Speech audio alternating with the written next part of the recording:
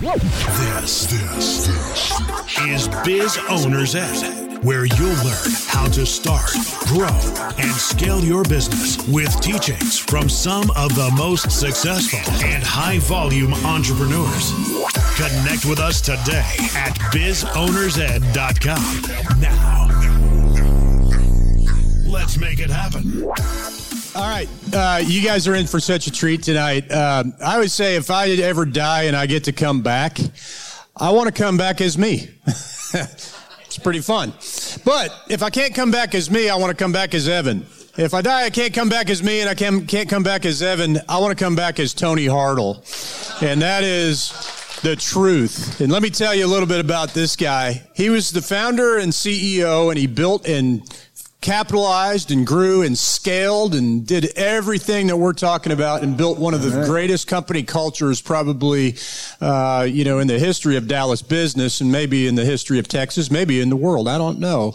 But I can tell you that he built that thing and he sold it for a huge amount of money. And he sold it to a group, I think Palm Beach Tan. So he built and developed Planet Tan. He grew it to a huge enterprise. Which actually had,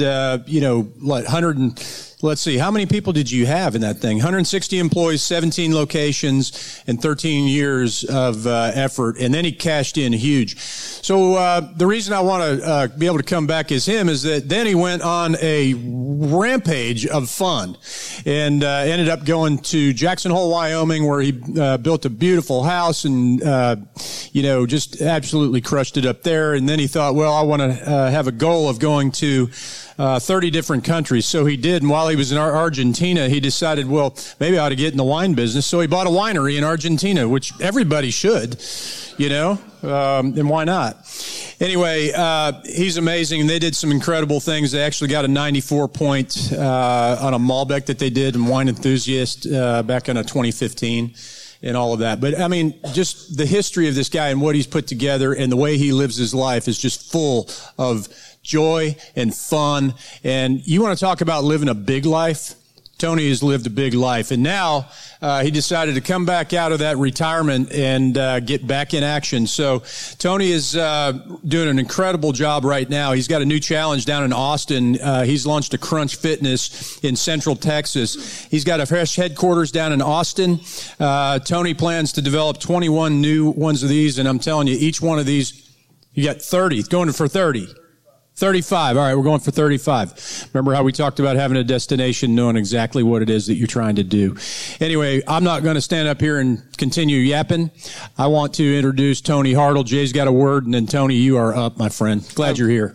I've got to tell you, the best introduction to Tony is when he finally got screwing around with the vineyard business and got serious again. The fact is, Crunch Fitness is not big in this area, but on the east and west coast. Tony opened about a year ago the first Crunch Fitness franchise that he's got many lined up now. He's got 6 open. But the first one he opened was like number 251 in the Crunch system. He broke every single record the first 250 had in opening a new location. You're talking about a man that knows culture and how to do it, and thank God he got out of the wine business. And with that, Tony Hartle, everybody. Here you go. Thank you. Hey. Well, there's a lot of truth to that. I certainly didn't make any money, but I had a great time in the wine industry, so that's the truth.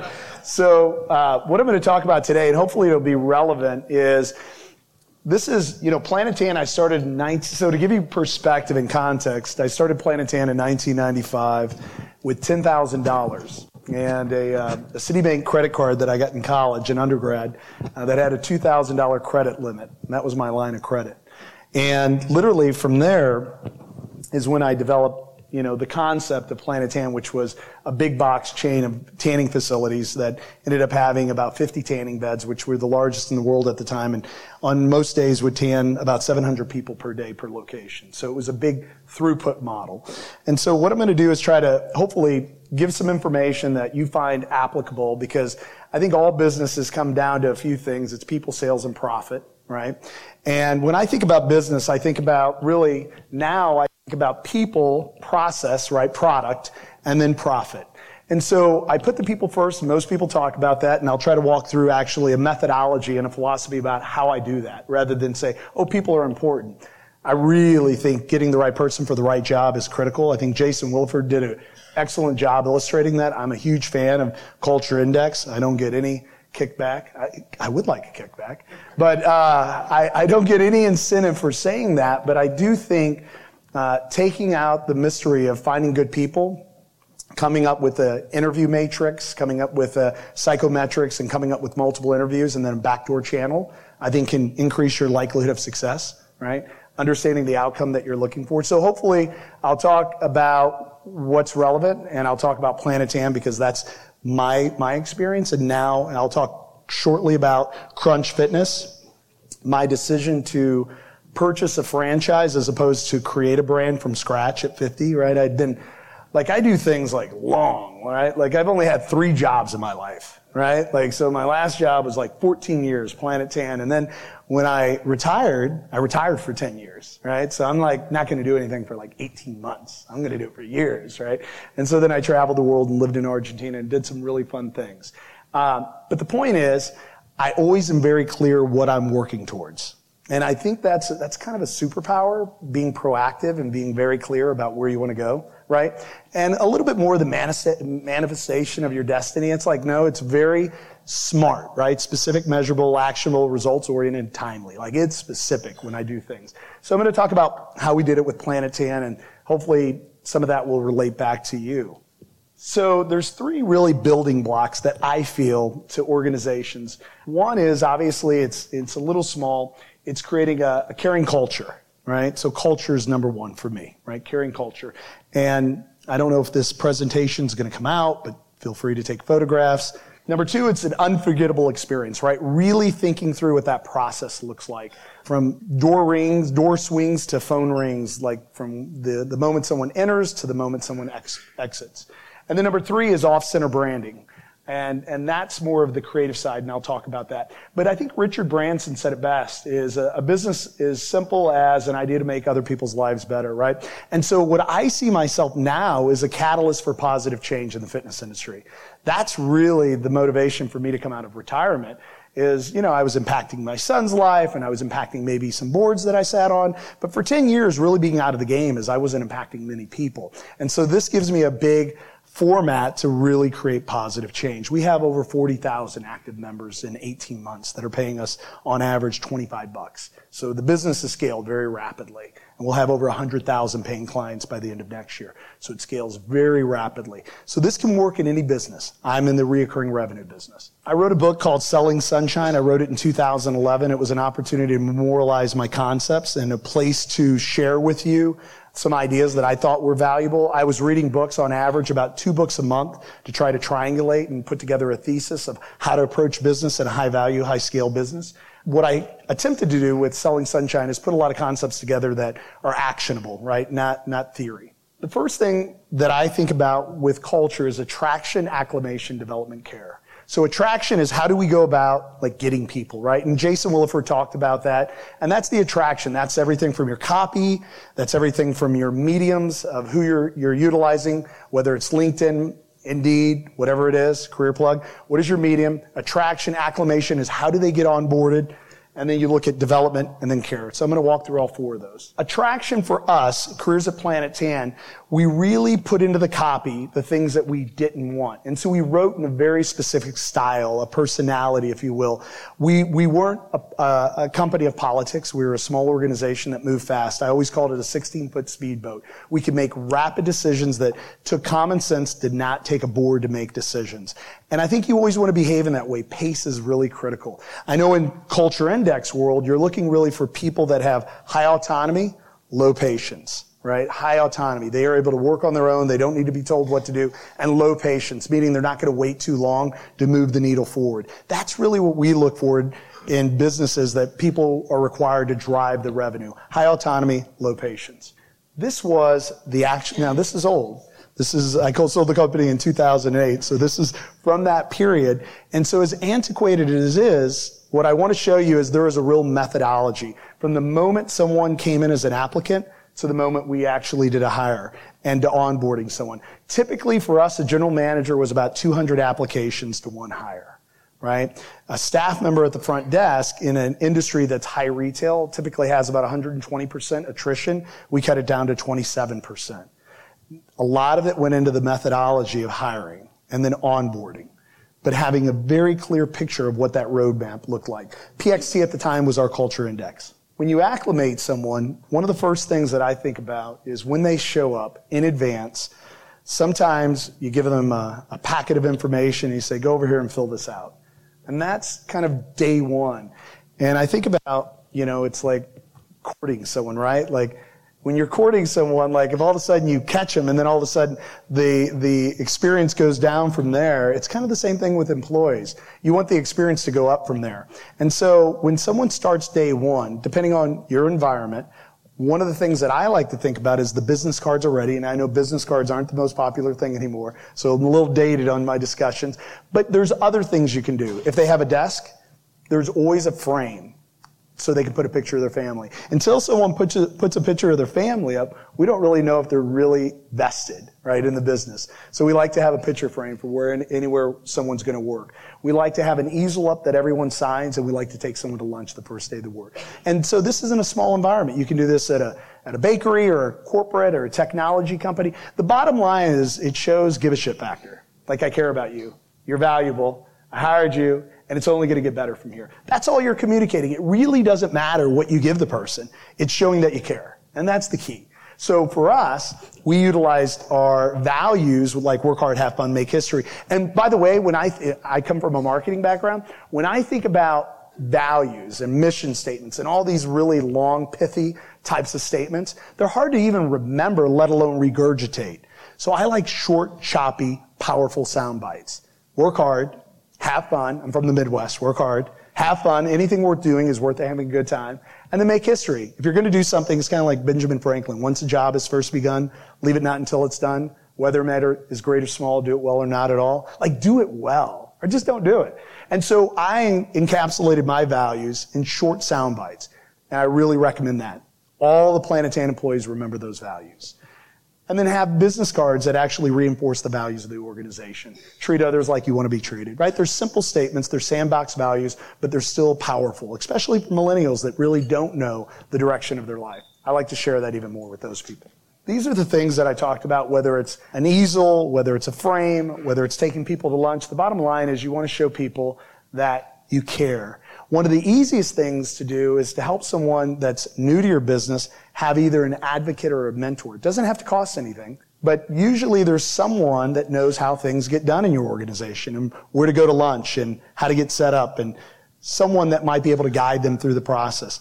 It doesn't cost anything at all to assign a mentor to your new employee for a period of time, and someone that's really invested in making sure that they have a good onboarding experience. They feel good about it, right? It's a way to empower them, but it's also a great way to show give a shit factor, which is mentors. Develop. Everybody wants to develop their people. One of the things that I did, very untraditional, when I did sessions for planning and I did annual goal setting or quarterly goal setting, I never liked to sit across from someone, right? And so obviously I used the concept where I sat next to someone. But then I took it a step further and I went to beanbags. I pulled out all the corporate chairs and offices, and literally there was a candle in the middle and there were beanbags, and people were like, what the hell am I getting myself into? Right? But we would sit down, and rather than say, hey, this is orientation, this is traditions, this is the way we got started. This is who we are and this is where we're going, and hopefully you're really stoked about that and you're going to have a great career, and if you're not, we understand. But it was about being true to who we really were and providing that pathway. And so beanbags, whatever you might do, is another representation of there's another way to approach business where I can take, business really serious, but not to take myself so serious, right? Is that it can be light, it can be fun, but we can still get a lot of shit done. The other thing that I would do is called Bob. Bob is a kind of a Inc. magazine did a big write-up on me, how I would go about meetings, right? The beanbags is, I think, pretty cool. But Bob was business on the boat. Whenever there was annual strategy or planning, again, I never wanted to sit across from someone. I didn't want it to feel like a negotiation. I wanted it to be a collaboration. I didn't want it to be a monologue. I wanted it to be a dialogue. I wanted to have a discussion. Where are we going?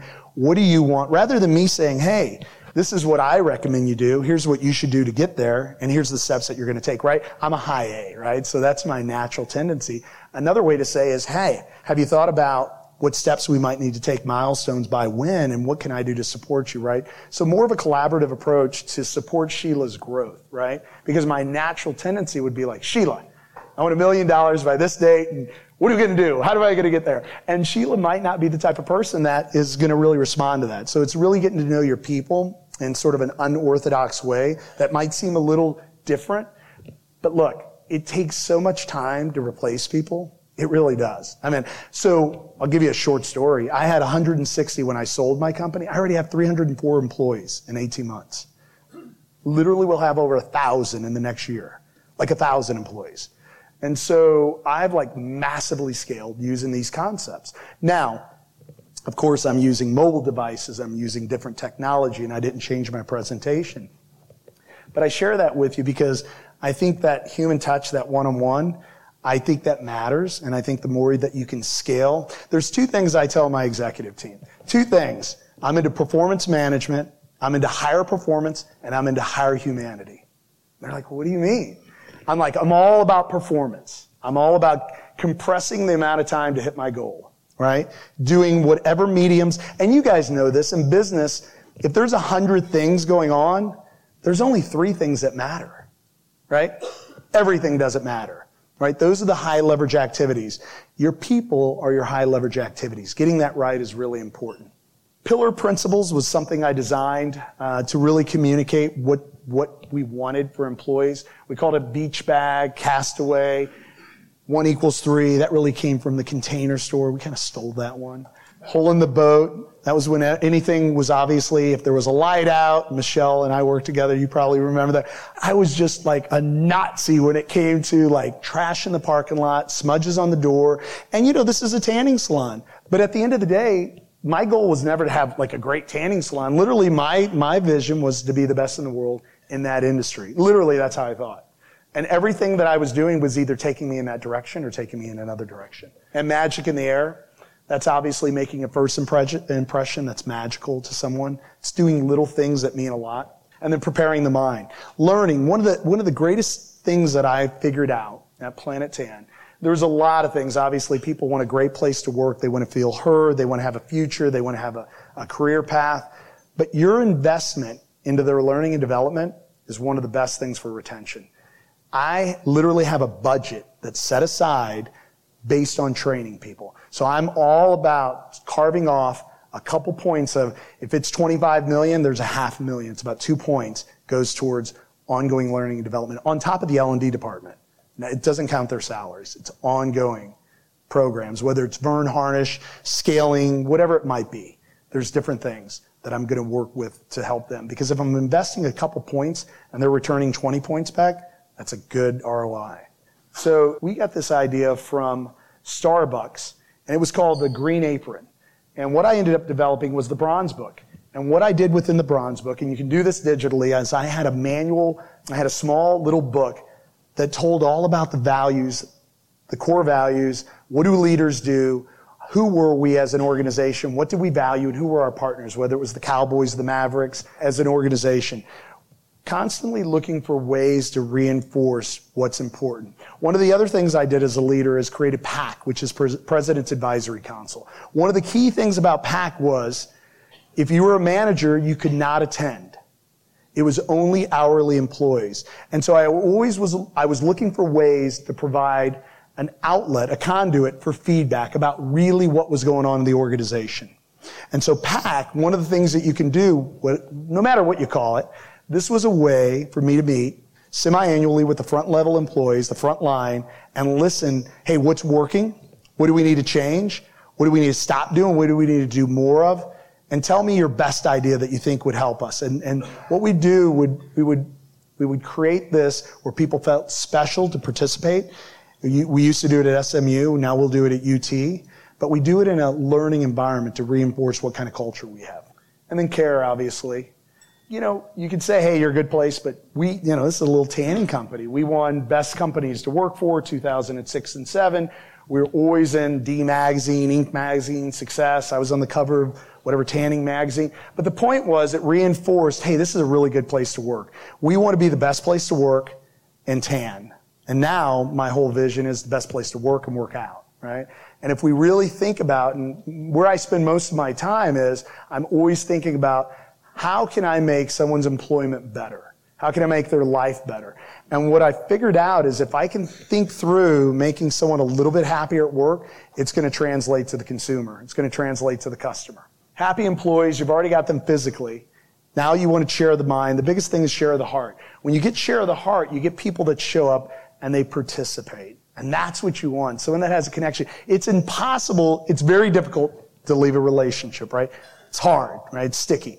It's very easy to leave a transaction, right? Something that's transactional. And so you want it to feel like there's some stickiness, and that's getting their involvement and really connecting at a heart level with people. Unforgettable experience. Everyone in your business, if you're scaling, you have customers, they have an experience. So for me, I wanted to be able to chart that out from the moment someone walked in to the moment they left. And you don't want to leave it up to chance.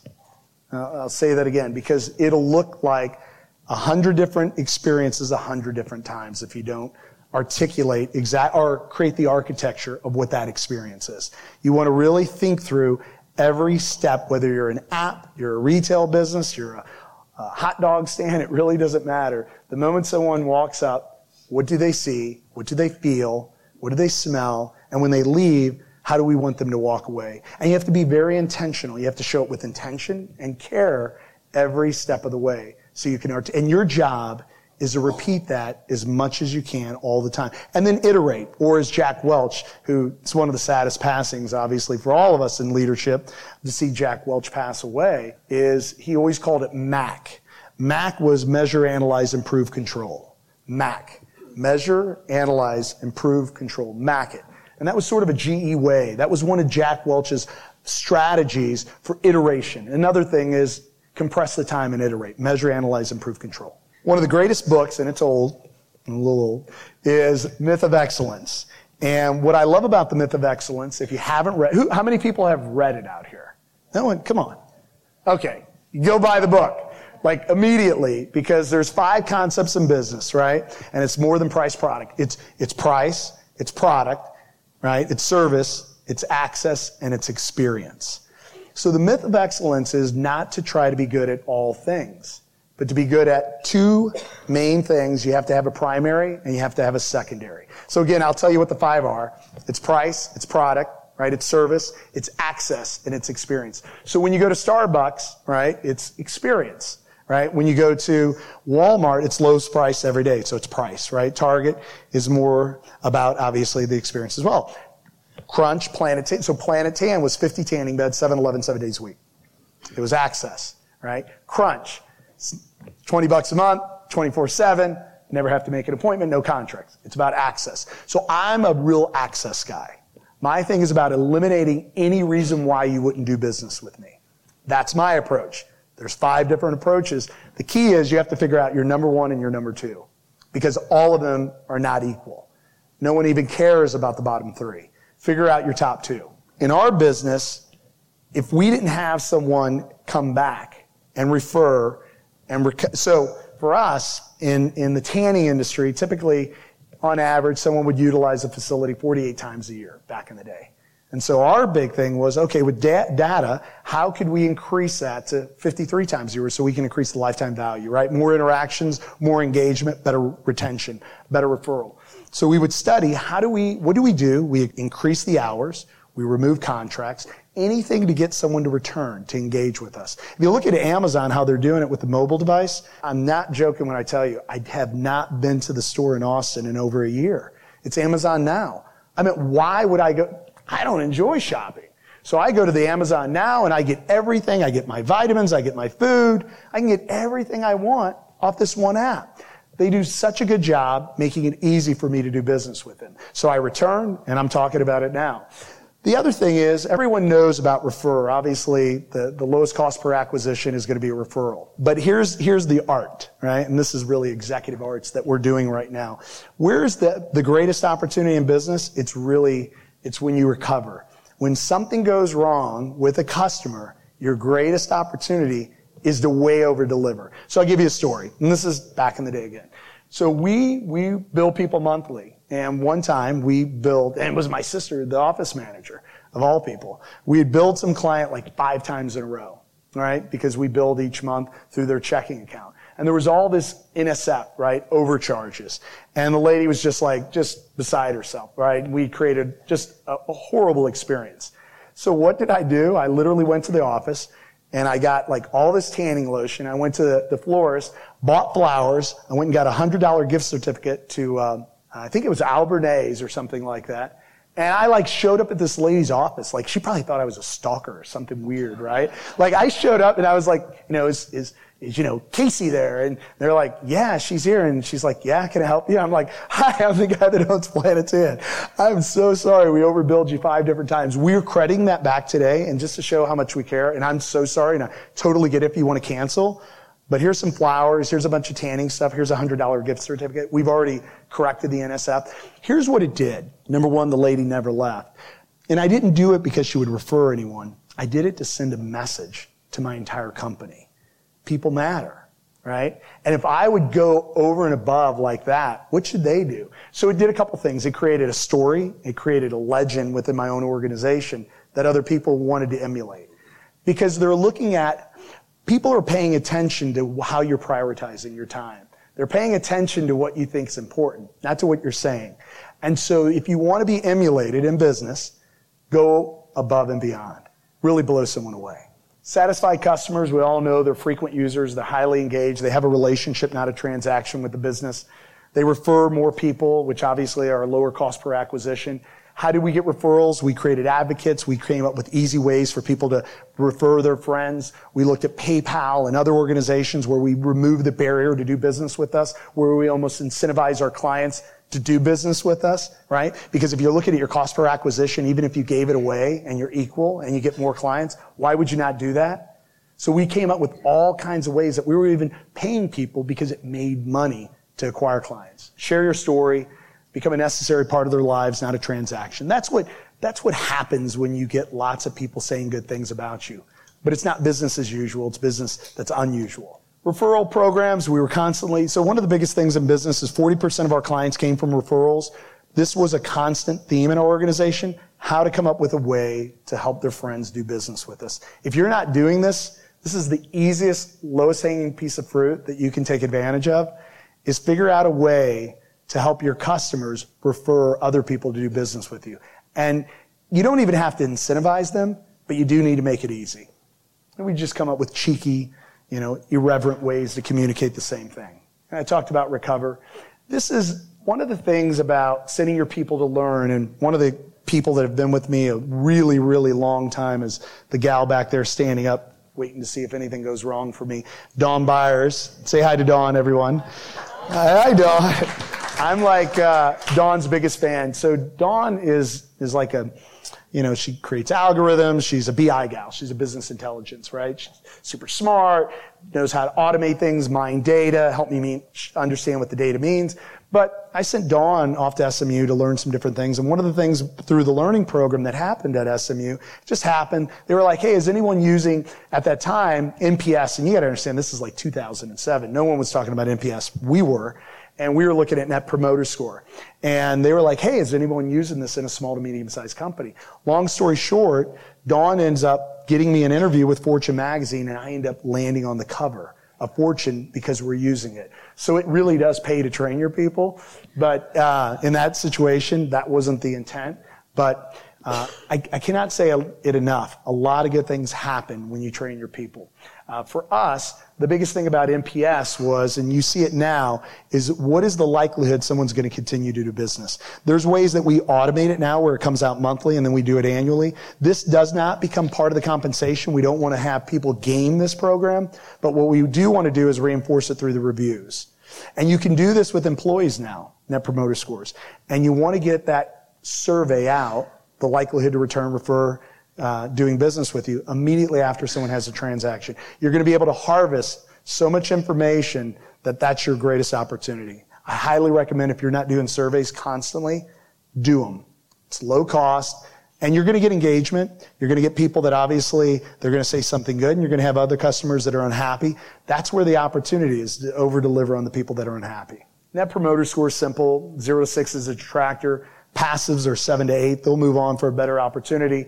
And then promoters are 9 to 10. Everyone looks at, how do we get more referrals? The real opportunity is honestly, it's the inversion of that. It's, how do I eliminate the detractors? I'll give you an example. We had contracts back in the day. Why? Because when I was in the fitness industry coming up out of undergrad, everyone did contracts. So when I started the tanning company, we had contracts. Now, it seems so foreign now to lock people into agreements, but that was typical back then. And when Dawn came in, she challenged me and she said, why are we doing contracts? And I said, well, because we've always done contracts. Why not? And she says, do you think that's really good for customers? And I said, I'm not sure, but if we find out, we ask, and we can look at themes. And what happens when you do these surveys, you'll see, is this a people issue or is this a process issue? Is this a one-off or is this a theme? Those are the ways I look at it. Is this a person issue or a process issue? Is this a one-off or a theme? And you'll start triangulating that data and you'll be able to synthesize it and come up to conclusions with it. For us, it was a process issue. We were contracts. That was a no-brainer. And we were worried, everyone's going to quit. Everyone's going to cancel. And they didn't. This is a good thing when you have more promoters. They repeat, they buy more, they refer, they cut costs. Obviously, when you're not spending all this money in marketing to get new clients, it's much more cost effective. This is in 2007. We surveyed 11,695. We had 11% response rate.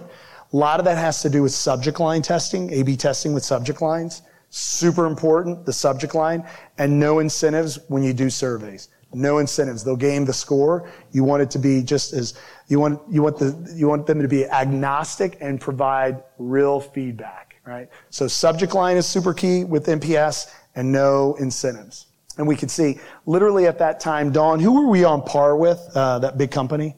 We were with USAA, and I think it was Apple when Fortune wrote it. We had the exact same client satisfaction at Planet Tan, USAA, and Apple at that time.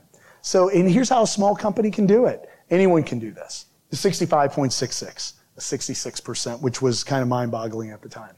I had less hair. I wear a cap. Looked a little different. That's like a work warrior there. This is more of a laid-back guy now.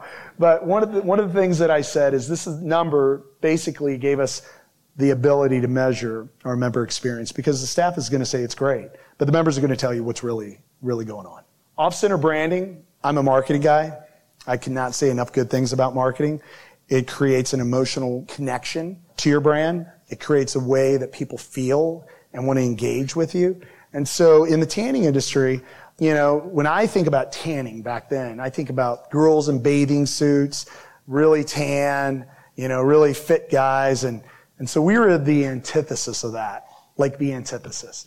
Like Mark Cuban was part of my campaigns. Like we created cartoon characters with an illustrator from Universal. Anything that would say the same thing. Hey, come here, look better naked, basically, is what I would tell my marketing team. Why do people tan? They don't really do it to oxidize their pigmentation to protect them against the sun. Maybe 1%. People want to look better naked. I mean, that's why they do it. So let's kind of cut to the chase and let's tell that story in a really fun way. And so here's some examples of, how we approached it. So this was pretty controversial in Dallas at the time, cheaper than a boob job. It was all over the radio. Kid Craddock was always joking about it. It ended up in the advertising age, this. And, but come on. I mean, that's what it is, right? You're like, come on. Everybody looks better with the tan. And so, other things we would do is this ad said, and you're not able to see the copy, it said, she wishes he had a tan. She wishes he had a tan and bigger hands. This failed, dude. Again, that would cut through the clutter when we were going against a Palm Beach tan or we were going against another tanning. They weren't going to do this kind of advertising. And this really, it was a courageous type of stance we took.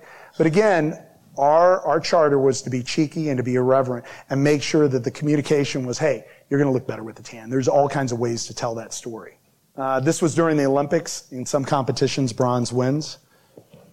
And then some of our creative, that's Mark Cuban.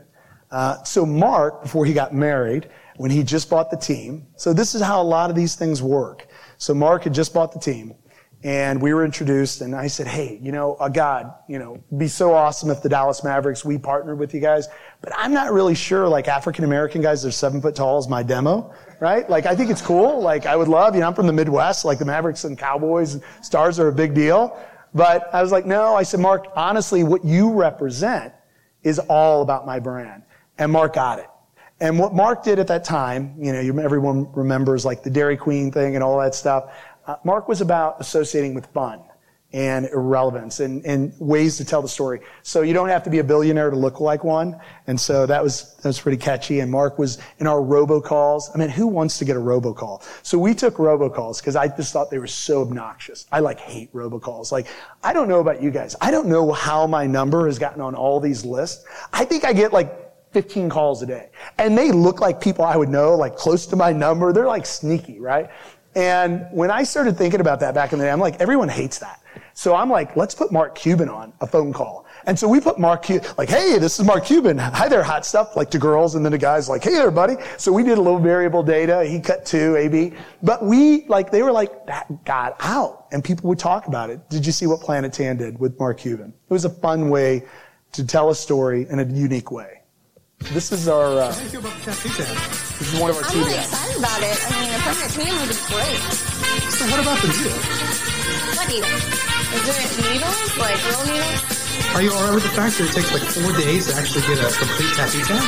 4 days? I guess that's kind of short when you think about it in comparison to the rest of your life. So we were like, hey, get a permanent tattoo, come to Planet Tan. And people were like, oh my God, permanent tattoos? We had tattoo artists at all of our places. Yeah, it was a joke, right? But it got a lot of media attention. This was the ad that went on during the Mavericks. Mark made me pull this.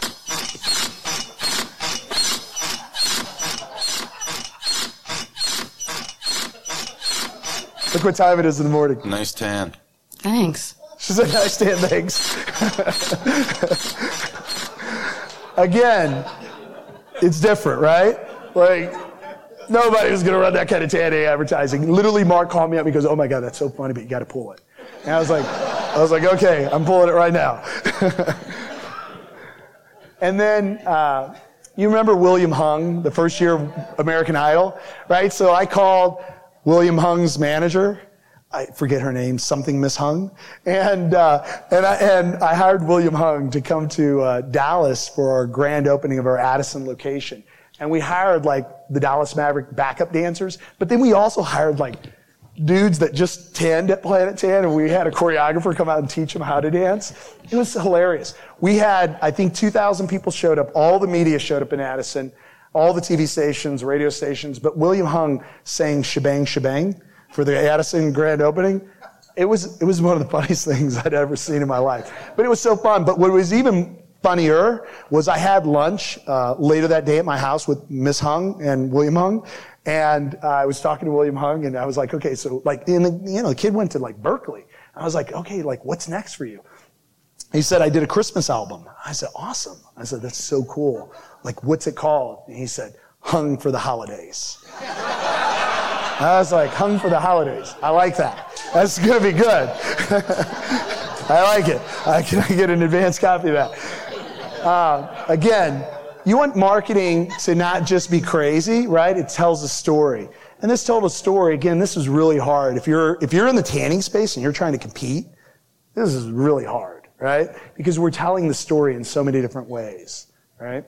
And then love. So one of the things that, for me, when I think about business, right, you've got all the, so you can see things, and you're like, oh, that looks really beautiful. I love the design. I love the architecture. That's really beautiful. The way I can go online and integrate. And then, you experience things and you touch things and you feel things. But I think, at least in retail, what I always wanted was people to love my business. Literally love it. And I wanted employees to love it too. And I'm not talking about the love of a partner or the love of the way you love your child or any type of love, but I want them to walk out and it's one of those indescribable things to say, hey, you know what? I don't know I just like love those guys. And they're like, well, what is it? Well, I don't know. It's like really cool. They're funny. Like they get it and they get me, but I just love it. And so I think there's a way that you can think about your brand and you can think about love. And this video is a way that I utilize it to tell the story to my team that what does it look like and feel like when it all comes together? David played and it pleased the Lord, but you don't really care for music, do you?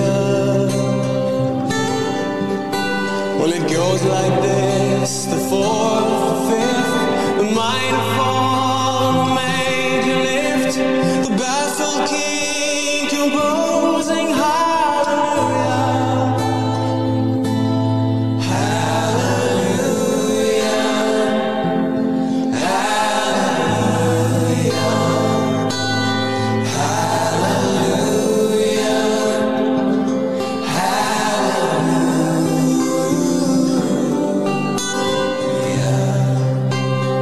How do you create a little surprise into life when you're not like expecting something, all of a sudden something special is injected, like these people. But you needed proof. And it shows up in different ways with your brand. Waiting on the roof, her beauty and the moonlight overthrew you. Well, she tied you to the kitchen chair. She broke your throat and she cut your hair. And from the lips she drew the hallelujah.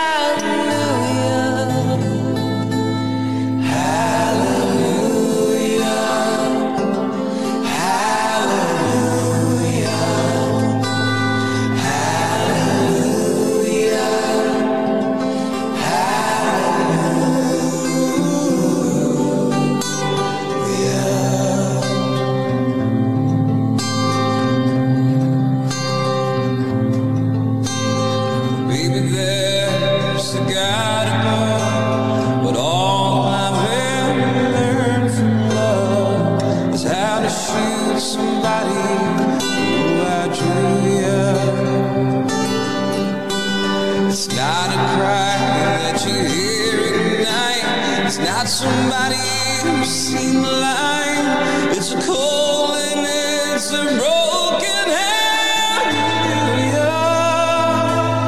Hallelujah. Hallelujah.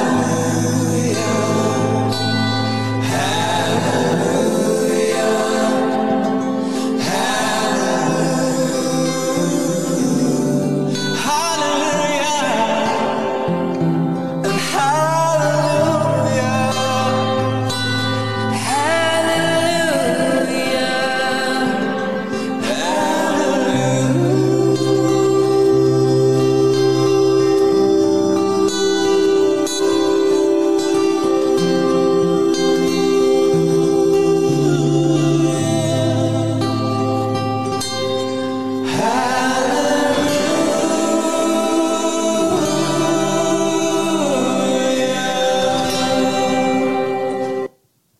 So when you create a caring culture and a little love from above, that's my mom, go Team Tony, an unforgettable culture, a memorable experience, and really impactful marketing, which to me is really love-based marketing, then I think you can create something dynamic, whether it's tanning, it's internet, it's clothes, whatever it might be, but you can go out there with intention and care, and hopefully that some of these ideas helped you. Thank you.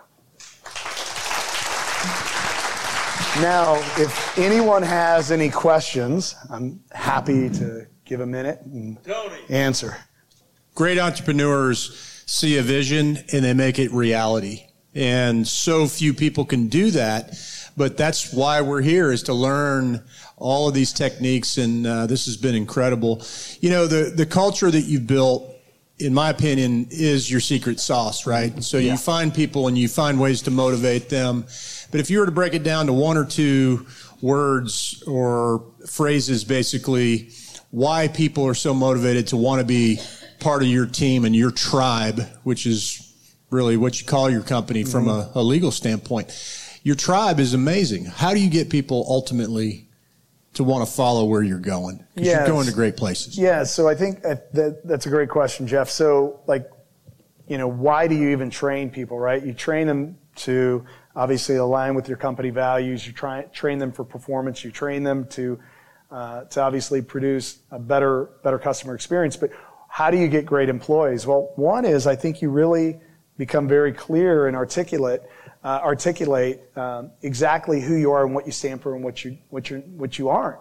And so for us, we're really an organization that really believes in people creating entrepreneurs. So one of the things that we did in the fitness industry that we got the idea from Chick-fil-A was I don't have general managers, I have managing partners. So I don't have a general manager at a gym. I've got a person that owns 10% of that gym, and they stroked a check for about $100,000. I discounted the valuation. A gym's about $3 million. I discount it down to $1 million, and it's $100,000 for 10%. Now, a gym will trade for 8 to 10 times, so the clean gym is worth 8 to 10 million already. And that person's already guaranteed to be a millionaire. And so I think it's really caring about people and caring so much that you give people the opportunity, but the right people, the right opportunity. You made that point, and that's worth talking about because your first time around, the only regret you ever had was you didn't make more millionaires. I couldn't take anybody else through the finish line, right? Yeah. So I took all the risk, but in hindsight, there were people that honestly, like Dawn, and Dawn's over there, and there's all these people, how sophisticated and smart and sharp they are. I mean, you know that, and you know how much value they bring. And you didn't come up with that. For sure, you didn't. You might have been a catalyst for it. And so my thought was, and Jay kind of really ingrained this, he's like, how many millionaires have you made? And I said, well, this time around, I'm going to make dozens. And so that was really one of my themes was take a bunch of people through the finish line with me when I exit this company. Why? Because that's a legacy. Literally changing people's lives forever. Not just, fitness is just the vehicle. Tanning was just the vehicle. My thing is changing people's lives that are my employees. And hopefully I change their lives. They'll impact my consumer, my customer, my member in this business.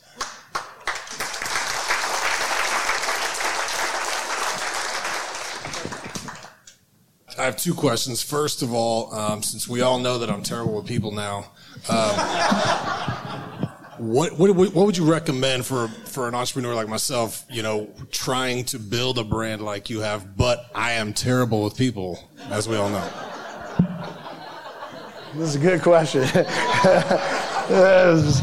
So, I don't know much about your business, and so really quickly I would be judging. But what I would say is if you have a partner, if there's someone better at it than you, that's where, I'm not, one of the things I always regret is I didn't take more accounting and finance in undergrad, right? There's people that are much smarter than myself in accounting and finance.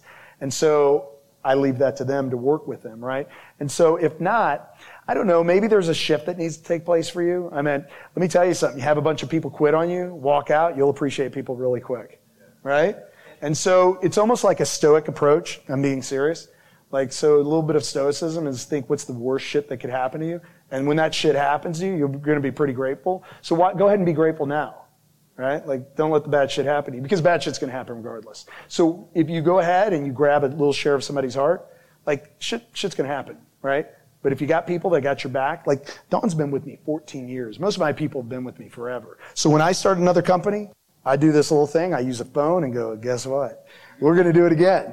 And my ass is all talking about doing it again, right? And they know, I'm real. Look, I might not be able to deliver things in the most politically correct way, right? But my intention is good, right? And so I think if people know your intention is good, and maybe you hype yourself back up about understanding the value of people, maybe you can figure it out. If not, delegate it to somebody else. And the second question was, what is your morning routine like? Yeah, good question. So, my morning routine, for the most part, is a couple things.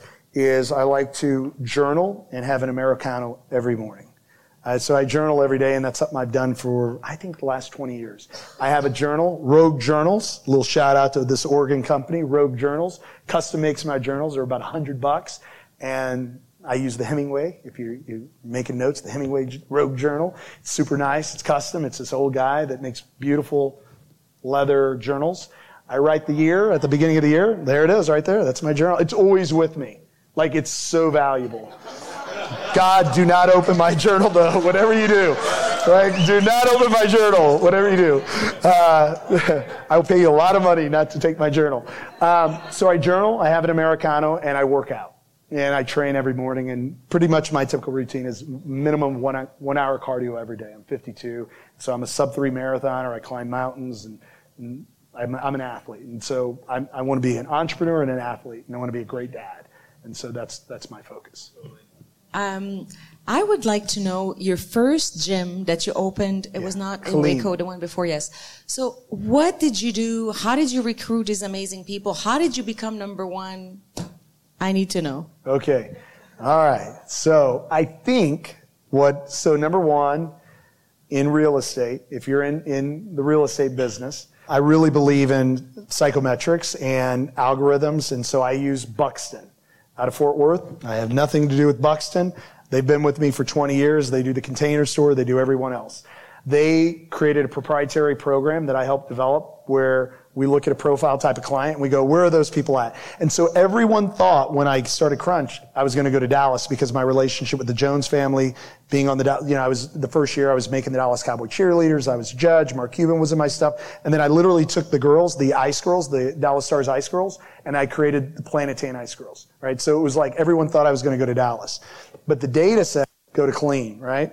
Now, I don't want to live in Killeen, right? I live in Austin, but that's where the data said. So that's where we open. So number one is location. And not the cheapest location, not the cheapest, the best.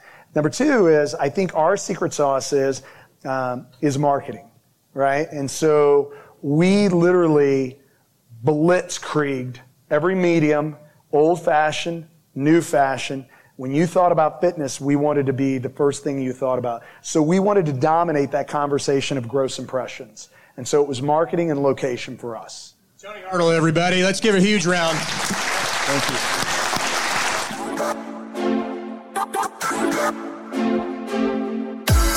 This is the Biz Owners Ed podcast. Connect with us at bizownersed.com. Rate, review, and subscribe so you never miss out on every value-packed episode.